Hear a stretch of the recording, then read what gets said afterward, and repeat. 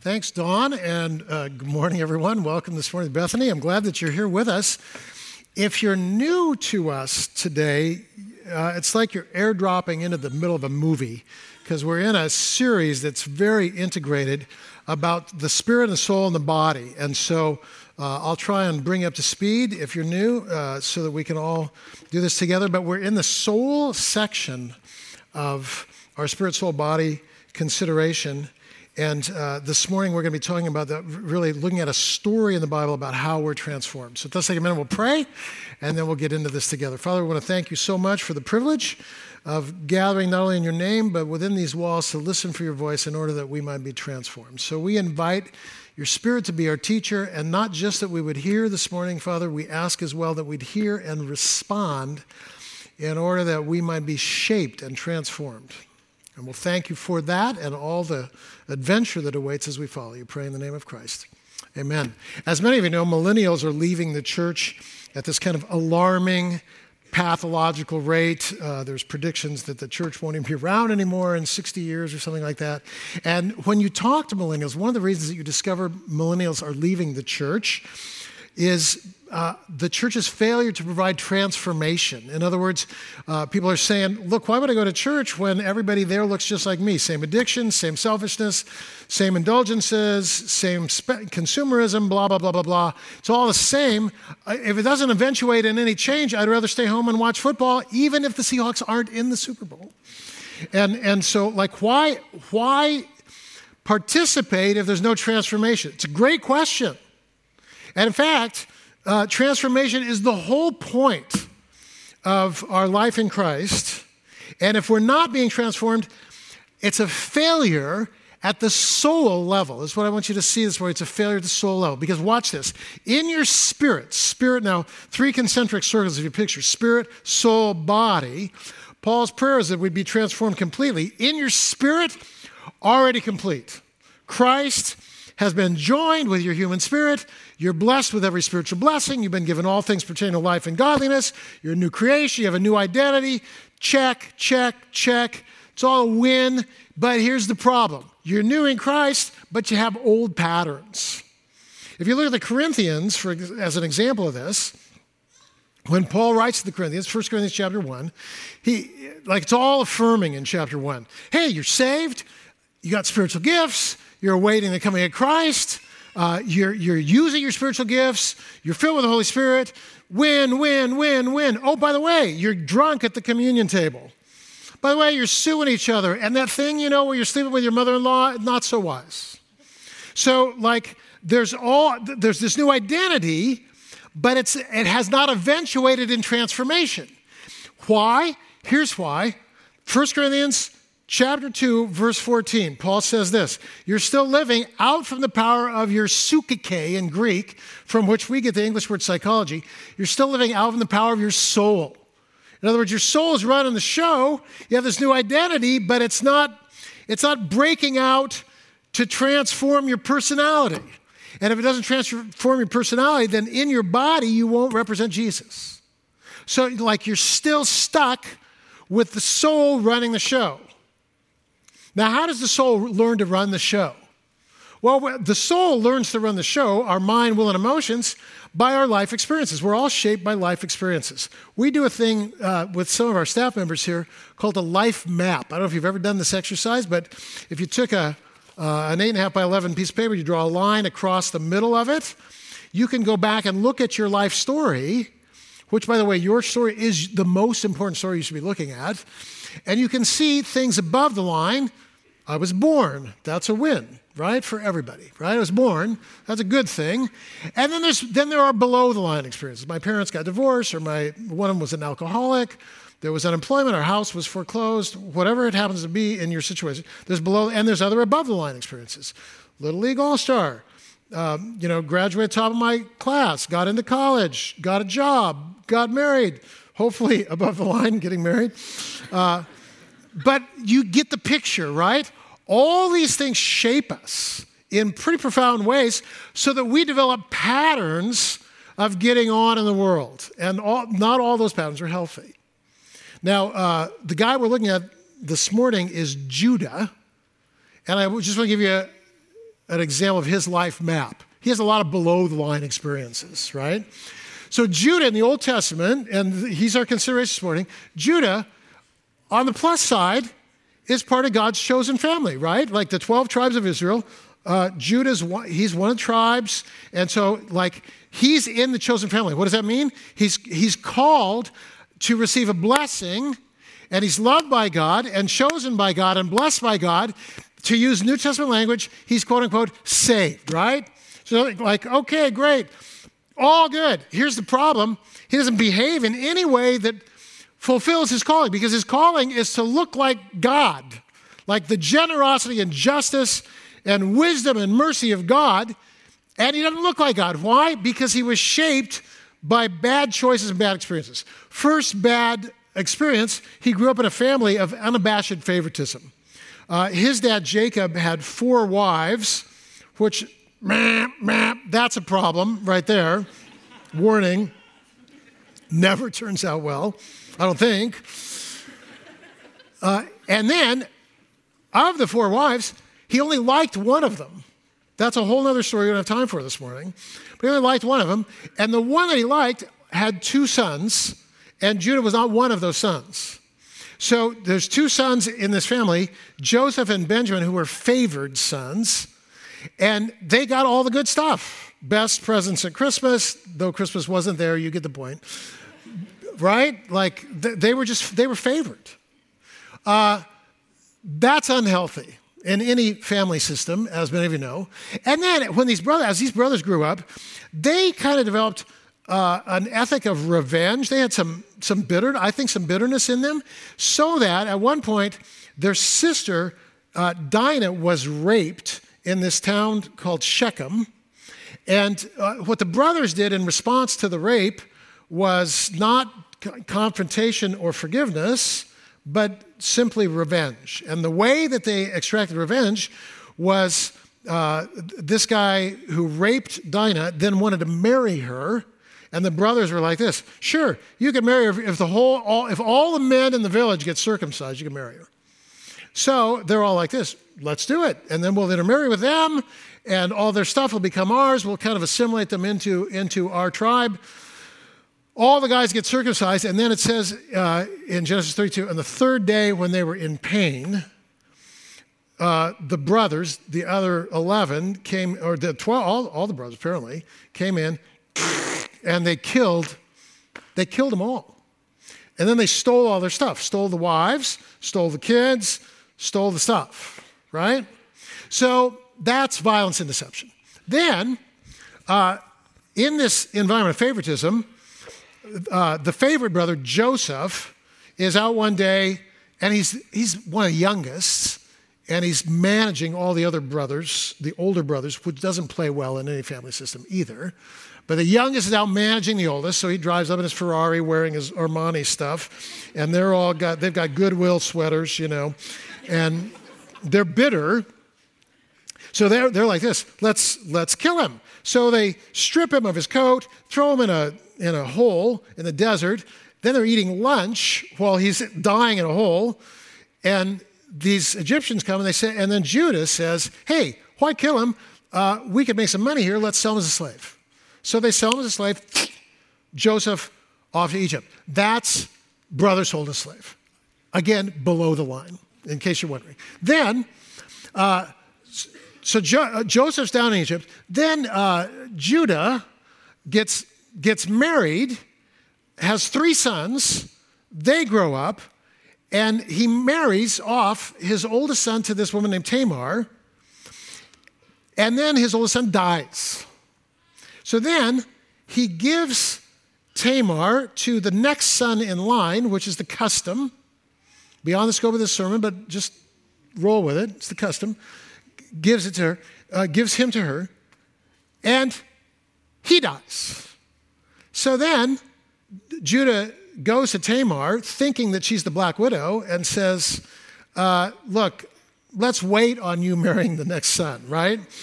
Because he didn't want to give her away, because he's afraid that his 3rd son will die. Years pass, she realized he's never going to let her marry him, and so she'll never bear children. and that's her longing and identity in the culture.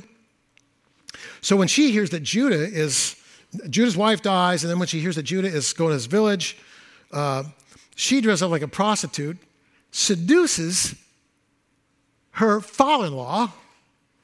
She's wearing a veil. He doesn't know that it's her. He sleeps with her. He impregnates her. And then when he finds out that his daughter-in-law is pregnant, he says, burn her at the stake. Also below the line, right? Because he'd left his ID with her, and then she goes, oh, before you light the fire, I'm pregnant by the man to whom these things belong. And then when he sees his stuff, he realizes that he'd slept with her, and he lets her live, and then she has twins, and the twins are in the line of Christ, but we're getting ahead of ourselves, right? This is an amazing story. So, messed up family, and then there's a famine as well. So leave that up there just for a second, but watch this. Loved by God, checked. Called by God, checked. Blessed by God, checked. Blessed to be a blessing, checked. Being a blessing, not yet checked, right? Spirit, fine. Soul, dysfunctional. So now, here's a question on the table this morning. How does the soul move from dysfunctional to functional so that it can then govern our life in such a way that we in our bodies represent Jesus? How does that transformation happen? Glad you asked. That's the point this morning. And the way that we see this transformation is this. In life experiences, Judah is transformed. And so three things we're going to see. You can send that away now. There's three things we're going to see. We're going to see that hunger motivates, that curiosity and confession instigate transformation, and that in the end, Christ is revealed.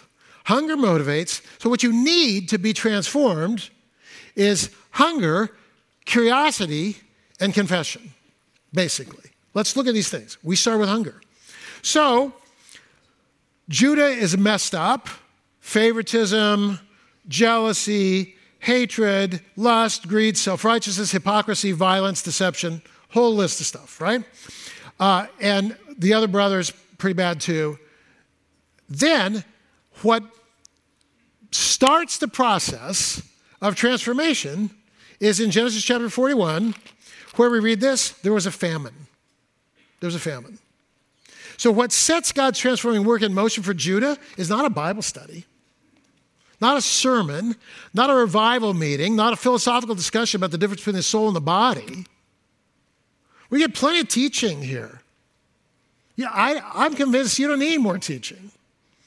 Most of us, what we need is the capacity to interpret our life experiences in a way and respond to our life experiences in a way that eventuated our transformation. Because we're not transformed by hearing stuff. We're transformed by what happens in our lives and how we respond to it. That's what we're going to see.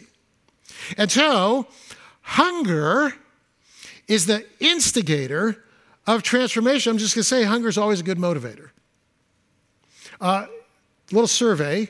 Who in the room has ever woken up on a Monday, didn't want to go to work, and you went in anyway? Raise your hand. Did that ever happen to you? Yeah. Or Sunday, in my case. Same thing. You don't want to go. How many then, follow-up, question B, how many went in anyway? Not all of you. You didn't want to go. But, and then if you went in, why'd you go in? Here's why, hunger. Like, you're like this.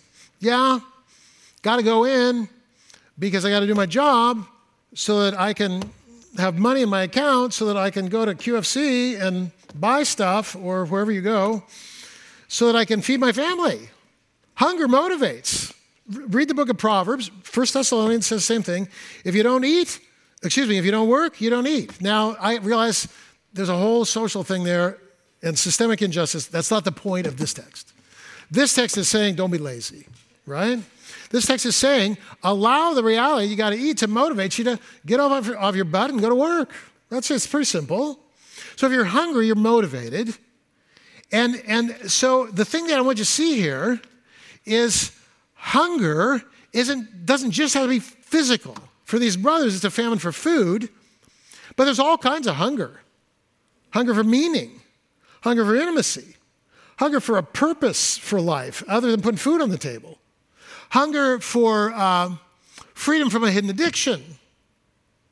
In other words, there's a dissonance that I mentioned a couple weeks ago between who we are and who we could be. And we ought to be hungry to close that gap. Does that make sense? We ought to be hungry. If we've made peace with dysfunction, that's dysfunctional. So you want to be hungry to close the gap between who you are and who God has called you to be. And so, like, if you're aware of anger issues, fear issues, unforgiveness issues, insomnia issues, greed issues, financial fear of the future issues, then don't pretend you don't have issues. Don't hide from your issues. Bring them out into the light. You got to learn how to lean into your hunger, because it's the hunger that God uses to establish your true identity and to transform your soul. It all begins with hunger. So if I said to you this morning, what are you hungry for? Hopefully part of your answer has to do with soul transformation, because that's ultimately what you need. What are you hungry for? Oh, a remodeled kitchen. Wrong answer. What are you hungry for? Well, I really wish the Seahawks had made. Who cares? What are you hungry for? Man, I want to live into my calling. I want real intimacy. I want to be part of a community. I want to serve the world with the gifts God has given me. And yet, I keep stumbling over whatever it is. Put it in there. My hidden addiction, my dysfunctional marriage, my financial insecurity, my inability to forgive my parents for that thing. Hunger is a good thing. It's a gift from God. Not just physical hunger for food, hunger. When my dad died, I got bitter toward God. I kind of walked away. The return was instigated by loneliness, like a real hunger for intimacy. And I wasn't finding intimacy anywhere. And then at a retreat, I heard again somebody say, look, you're made for knowing God intimately.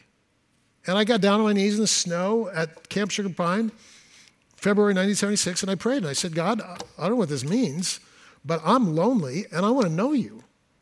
I'm told that you can fill that intimacy void. That changed the trajectory of my whole life. But it started with hunger. And we're all hungry. We just don't all admit that we're hungry. Because, we put up a veil of, perfection, or we think that our hunger can be satisfied through wrong pursuits. So kind of lean into your hunger. What are you hungry for? That's first thing, because the hunger motivates these guys. Second, curiosity and confession instigate transformation. So watch this. They're hungry for food because there's a famine. Meanwhile, what's going on? Down in Egypt, the brother that they sold into slavery, named Joseph, has gone through all kinds of trials and tribulations beyond the scope of today, but eventually he ends up in this position of power in Egypt, second in command. So he had predicted to the head guy, Pharaoh, he'd predicted there's going to be 14 years, 7 years of abundance economically, 7 years of famine. So during the abundant years, what we're going to do is we're going to build storage containers for food, and we're going to store up food so that when the famine comes, we'll have food to feed our nation. And he was so successful at what he did that not only was there food to feed the nation, but they had excess food. Other nations were going to buy food from Egypt. And who was in charge of distribution of food? Well, as God would have it, Joseph was in charge of the distribution of the food. So we pick up the story in Genesis. If you're following your Bible, we pick up the story in Genesis 42. Jacob saw there was grain in Egypt, and Jacob said to his sons, because there's 7 years of famine now, like global, or at least in the Middle East. So like the chosen land, the promised land, is without food. Jacob says to the sons, 10 of the 12 sons, one's gone, Joseph, the other isn't going to do this journey. He says, listen, I've heard there's grain in Egypt, so while you're staring at each other, go down and buy some grain there that we may live and not die. So boom, hunger, and they're off on a little adventure, right? Like Frodo, only there's 10 of them, okay? So they go, everyone but Benjamin, because Jacob, if this is like Benjamin and Joseph, you're in the front row, Jacob, and I'm Jacob, I'm not over my favoritism. I've lost you, I'm not going to lose you. So you're staying. The rest of you in the front row, go. Whatever happens to you, good luck. But I'm not losing him. So that's the situation, right? So off go the brothers. This favoritism thing, still a looming problem. And they get down there, and they end up standing right in front of Joseph. They don't recognize him. It's been like 25 years. But Joseph recognizes them, right?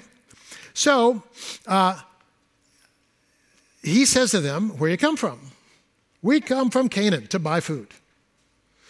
And then Joseph says, you didn't come to buy food, you're spies. You come to look at the undefended parts of our land.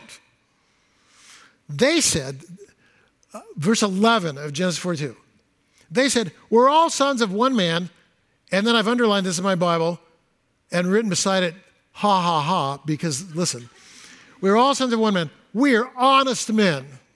Ha, ha, ha. Honest. Oh, yeah.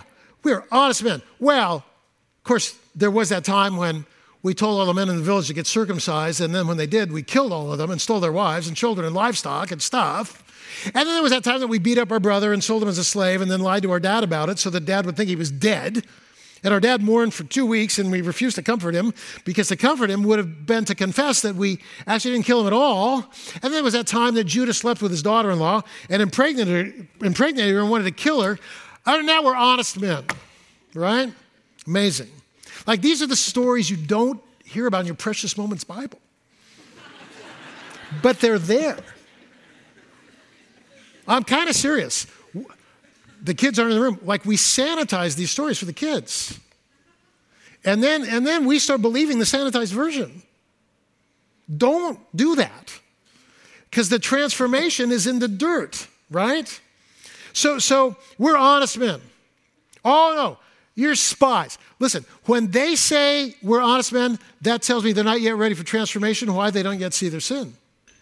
Because what does it say in 1 John 1:8? It says, look, if you say you have no sin, you're kidding yourself. Nobody in the room says you have no sin. We all understand theologically that we sin, but it's very generic, right? And if your sin is generic, it's not sin. Like, if you don't own your stuff, if you don't see your stuff yet, then you're living in an illusion. We got to own our personal stuff. And I know that because of what happens next. But they're not yet ready for transformation. Why? Because our soul doesn't like to own its stuff. It just doesn't like to. It's in us. You go all the way back to the book of Genesis, and you see that our soul doesn't like to own its stuff. Blaming is in our soul. Victim is in our soul. But the good news is what happens next. Joseph takes one of the brothers, Simeon, out of the line, ties his hands. He says, you will not see this guy again unless you go home and bring your other brother with you. Then, after he says that, they say, we've been framed. I want to see a lawyer. Oh, wait. It doesn't say that. Verse 21, they said, we are guilty concerning our brother, because we saw the distress of his soul when he pled with us, and we didn't listen. Therefore, this distress has come upon us. This is kind of a gigantic moment. When Simeon is held, hear me, when he's held because they're being unjustly accused of being spies. Our hearts long for justice, but this little passage is one of the most instructional in the whole Bible, because they don't say, we've been framed, I demand to see a lawyer. They don't seem to hold on to this unjust accusation, because instead of doing that, and becoming bitter and playing the victim card, they choose a higher road, confession. Does that make sense? Like, I get it. Bad stuff happens to us. It's an unjust world. But watch this. I can't control what happens to me, but I can control how I respond to what happens to me. And if I haven't responded to what happens to me in the right way, I need to own that. Even if what happened to me is unjust. Are you hearing me? What often clouds our vision and prevents confession is our bitterness over the injustice that's been meted out to our own soul. And we're like, let me tell you my story. And then it's this long litany of victimization. Okay, how did you react? Is what Viktor Frankl and Jesus would ask. And these brothers, I love this. When they're unjustly accused, they're like this. Oh, this is our wake-up call. We're guilty because we sold Joseph as a slave and watched our dad weep for 2 weeks and continue to lie about it and cover it up. The hardest people in the world to deal with are people who will never say, I'm wrong. Because until you can do that, there's no transformation. So, we see in the Bible our propensity to run and hide from our own offenses and to run and hide from God and to blame. We see it in Genesis 3. You read the story of Adam and Eve. You see running and hiding. You see blaming. But the antidote to that is confession. Like, own your stuff. Second, there's curiosity. It's very, very important here. So, we're guilty. And then they're leaving, and they've got grain now that they bought. But as they're leaving, on the way home, they stop, they get off their animals, they undo their backpack, they're going to pour out some grain to feed their animals, and they see the money that they had taken to buy the food. And there's money in the sack. So that now, not only are they unjustly accused of spies, but now they're framed for theft. And now they have, boy, if they had reason to be mad before, now they have double reason. And instead, do you know what they say at that moment? When they see the money, this is what they say. What is God teaching us? Genesis 42:28. In other words, they're open to the chastening hand of God. And this becomes their wake-up call that's going to lead to their transformation. Okay, so a bad thing has happened. What is God teaching you? So you got in an automobile accident. What is God teaching you? So there's been infidelity in the relationship. What is God teaching you? So your parents, one of them's an alcoholic, and it's wrecked the family system. What is God teaching you? So there's sudden unemployment. What is God teaching you? So you're retiring. What is God teaching you? So there's cancer in the family. What is God teaching you? So your spouse is having a meltdown over her job. What is God teaching you? Look, that's the question on the table.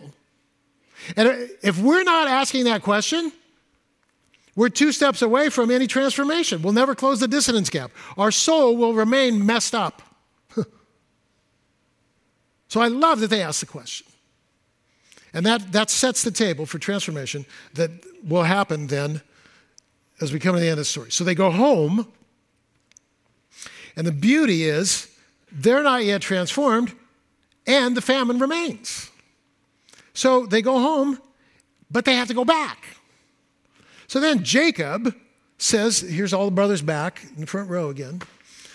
Jacob says, very casually, hey, go buy us a little food. We're out of food again. Judah, who sold this guy into slavery, Judah, he says, we can't go back unless we take Benjamin. Jacob, always been a deceiver, he's like this. Why didn't you lie and say you had no other brother? Judah says, because we don't lie? That's why. He asked, we told him, how would we ever think he would say, bring the other brother? And then Judah said, he said we can't come back without him. So if we're not taking him, we're not going. And then Jacob, Jacob's cornered, right? They're all cornered. So what happens? Jacob says, okay, do this.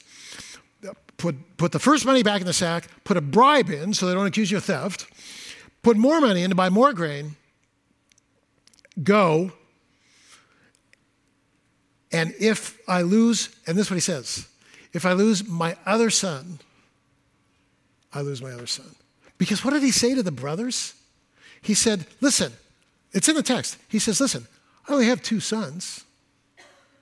Can you imagine the pain for the rest of the family? I only have 2 sons. One's already gone. You want to lose my other son? How sick is that? And then Judah's like this, okay, we're going. And Judah says, I will be responsible for Benjamin. So they go. And then, I mean, you can't write this. You can't make this up. They go down. They hand the guys the first money, and the guys say, whatever, God was good to you. It was a gift. And, by the way, the master, still don't know it's Joseph, the master wants to dine with all of you. So they have a private dining. Joseph sees his only full brother, Benjamin, hugs him, weeps. Then they all get food. Now watch this. They're seated by birth order. Do. That's weird. Then they all get a piece of food. They all get a serving. One schnitzel, one, until they get to Benjamin, 5 pieces of schnitzel. Now, look, if you're Judah and you got these kind of bitterness issues, they've just been exponentially multiplied. What is it with this guy? Even in a foreign land, he's the favored son. This sucks, pardon me. So, favored son again. All right, they have a meal. They get their grain. They leave. This is where Disney ends the story, right? But thankfully, we don't live in a Disney world. We live in the real world because what happens? The cops come. They haul all the brothers aside and they say, who stole the master's cup? And Judah, as spokesman, says, none of us. We told you we're honest people. We just came to buy the grain. We gave you the money. It's all good. In fact, so confident are we of our collective innocence that if you find the cup, all of us will stay as slaves. And then the police say, yeah, whatever, you won't all stay as slaves. Only the one in whose hand the cup is found. So then they dismount, and they each one, so dramatic, starts with the oldest, innocent, come to Benjamin. By now they're all packing up. They know that these police are wrong. Benjamin opens his backpack. You could just see it as a movie. The cup rolling out of the backpack.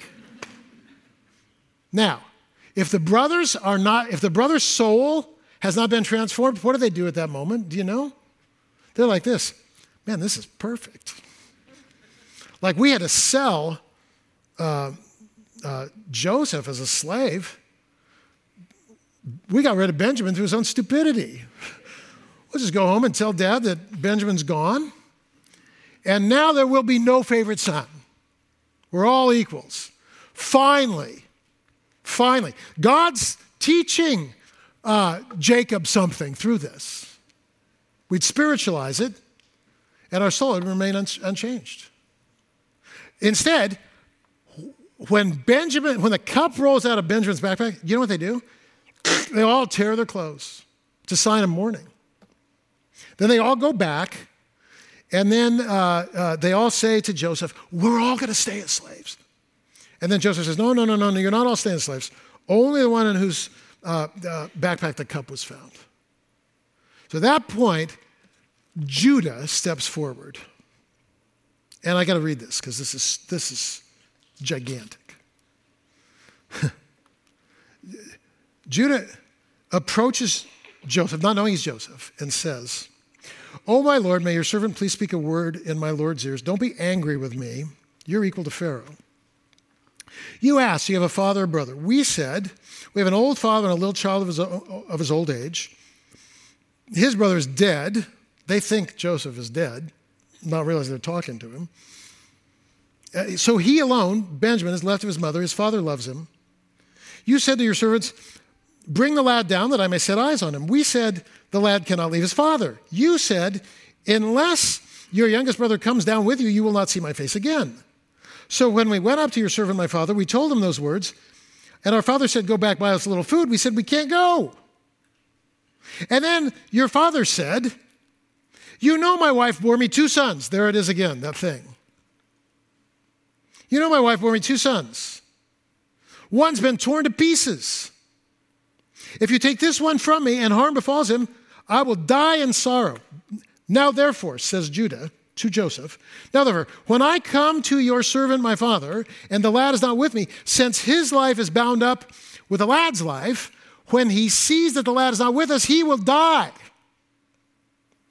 And your servant will bring the gray hair of my father down to the grave in sorrow.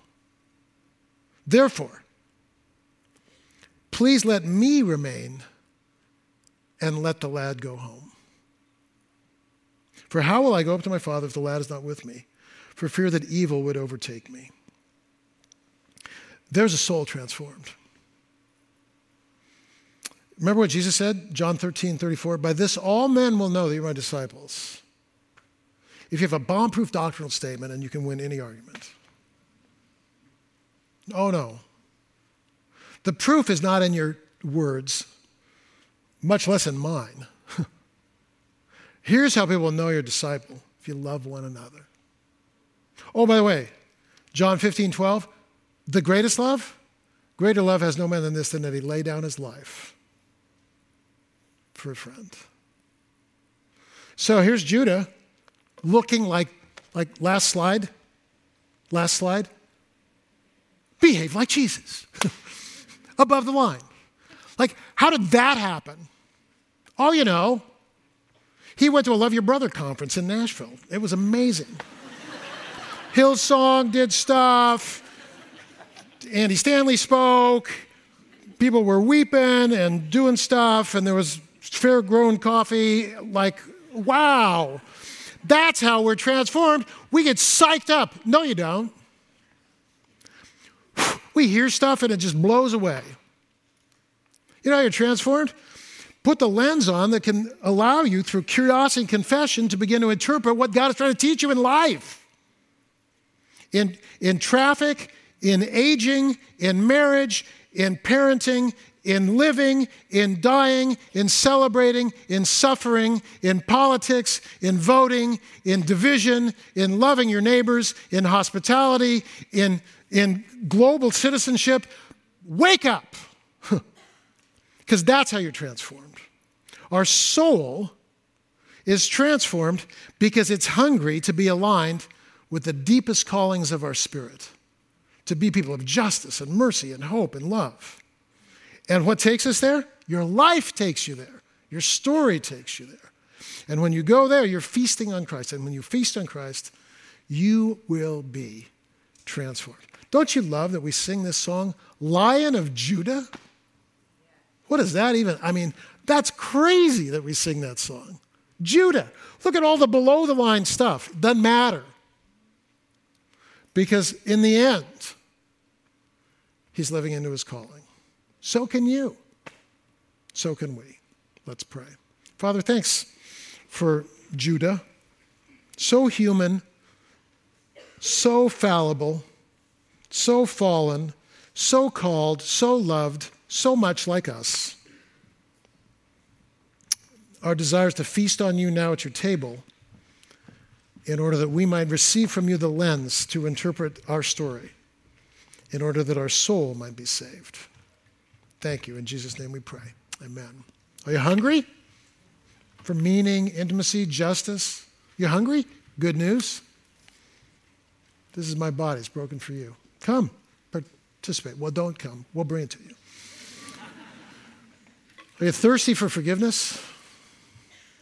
This is the cup, the blood shed, so that you can know no matter how much you've lived below the line, you're still loved.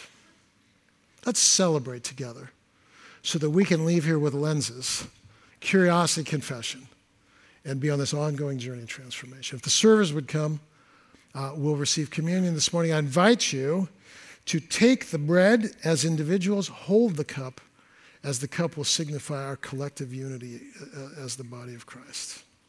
Let's worship together.